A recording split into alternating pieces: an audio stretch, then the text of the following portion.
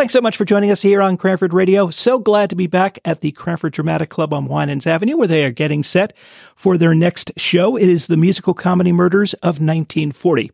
And I'm joined by three of the folks who are involved with the show. Why don't you introduce yourselves and tell us what role you're playing as far as the production is concerned, please. Hi, I'm Dana Despoto, stage manager. Shannon Ludlam, I'm one of the actors. And I'm Zach Maswa, and I'm the director. Zach, I always like to start off with a little bit of a description of what is this show all about? So the main premise of this show is that there is an investigation going on about a string of murders that had taken place a couple years ago involving chorus girls of a specific musical. So some new evidence has come to light, and the police are kind of staging a trap to find out if they can find out who the stage door slasher is. So they invite that production staff from that musical to a house on Long Island for a backers audition for their new musical. And they're trying to figure out if they can get the murderer to reveal themselves. Shannon, you talked about you're one of the actors, but you didn't say who you were playing. Tell me a little bit about your role in the play, if you would, please.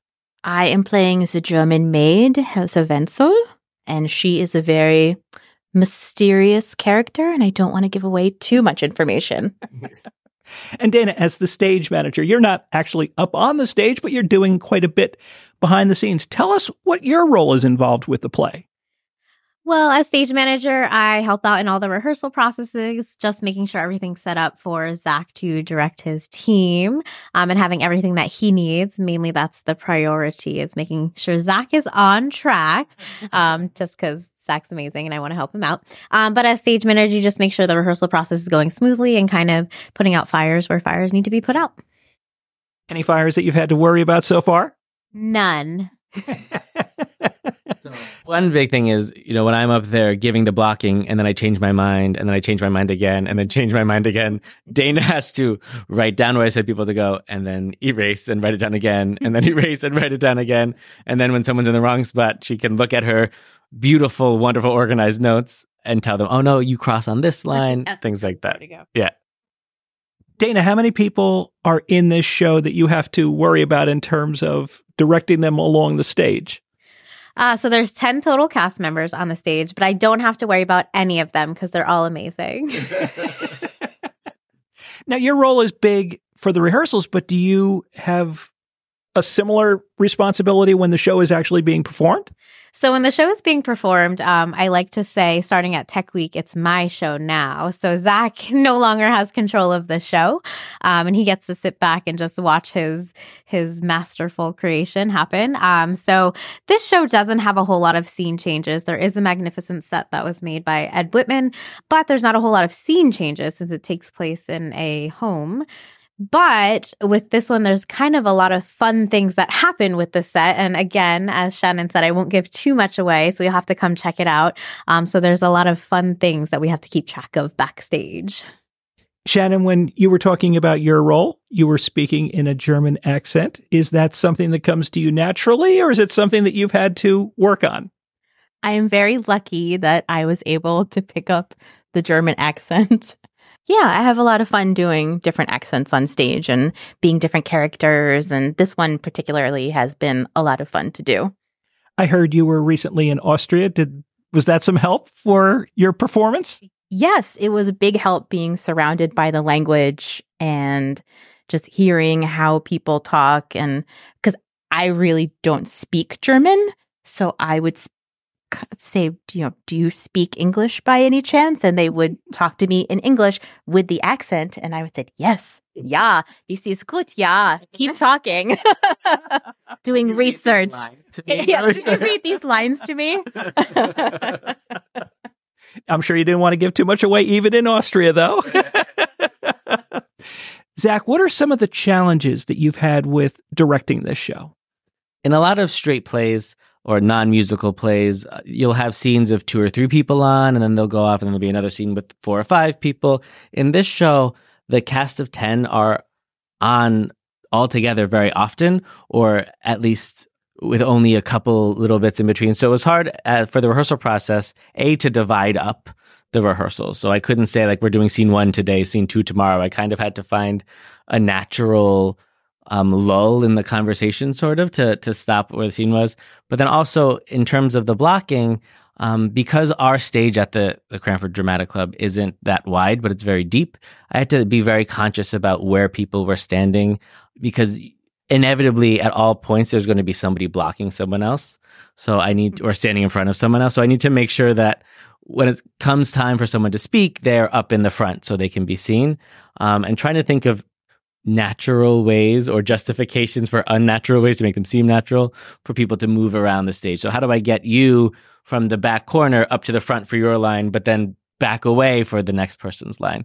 So sometimes, if someone's speaking center stage, I have to think of a reason, like, oh, go over there and make yourself a drink because somebody's entering center stage. So I need you out of the way. And so that was a lot more of a puzzle piece than I was even anticipating. As I was going to block the scene, I would come, normally a couple hours early to rehearsal and start walking through it and get halfway through a scene and be like, oh no, this doesn't work. I have to, and walk all the way back to retrack the person and give them a new path. You've been an actor in some of the previous shows here at the CDC. Do you have a particular preference of being an actor versus being a director? I would say being an actor is a lot more fun, but being a director is a lot more rewarding.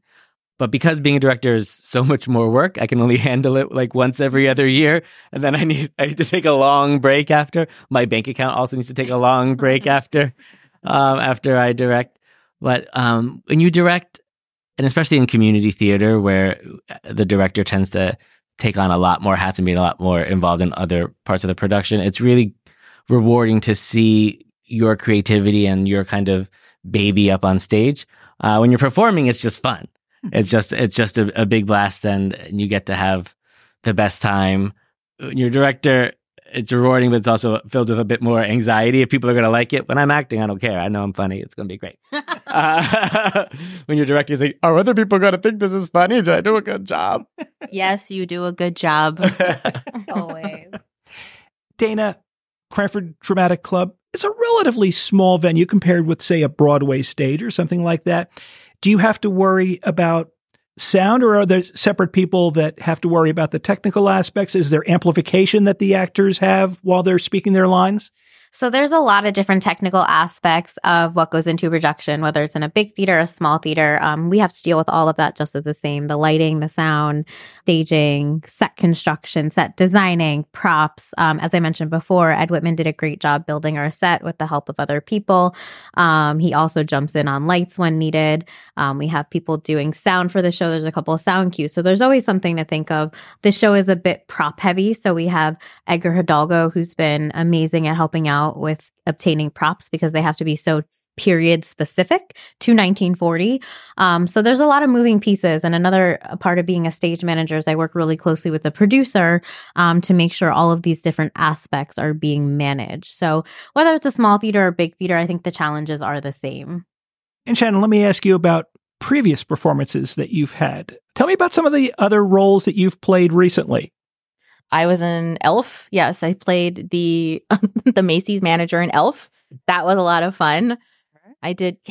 I'm sorry. I directed that. I know. I was going to say that. I was in Rumors that Zach directed. That was my first show back after when the pandemic was happening, and that show will always hold a special place in my heart because I usually do musical theater, and this was my first play in a very long time since college.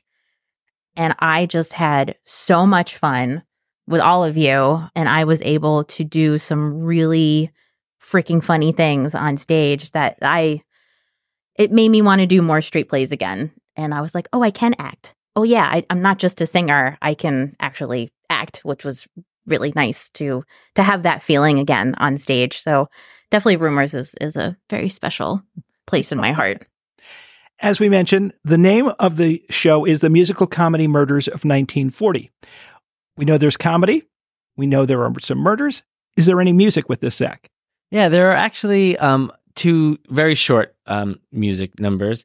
Again, since the premise is that it's a backers audition, the actors that are called for the backers audition perform a couple of short songs. Now, because this is supposed to be a play and not a musical, that's how it's marketed and licensed. The licensing agency actually sends you different versions of the song. So they send you one that's all in unison. If you don't have strong singers, they have a 2-part harmony. They have a 3-part harmony. They have a 4-part harmony. They have one with a dance break, one without a dance break, different keys so that it can really be accessible to your actors. We chose the pro vocals. It was the hardest one because we just so happened to have some really talented singers in the cast. So if you've seen a production of the musical comedy Murders of 1940 before, and you want to hear the best version of the vocals ever, you can come and see our show. And do you get to sing with a German accent? 9. I am not one of the singers. Oh, I don't want to give away anything. And Dana, as far as the music goes, what's your responsibility when it comes to that? So with music, since this is really just sung by the actors during the rehearsal process, I'm in charge of just playing all the sound clips so that they can really rehearse that. A huge part of that rehearsal process is setting up the piano. So that's really all I have to do with that musical process. I just get everything set up and making sure they're ready to go. Plugs in the amp.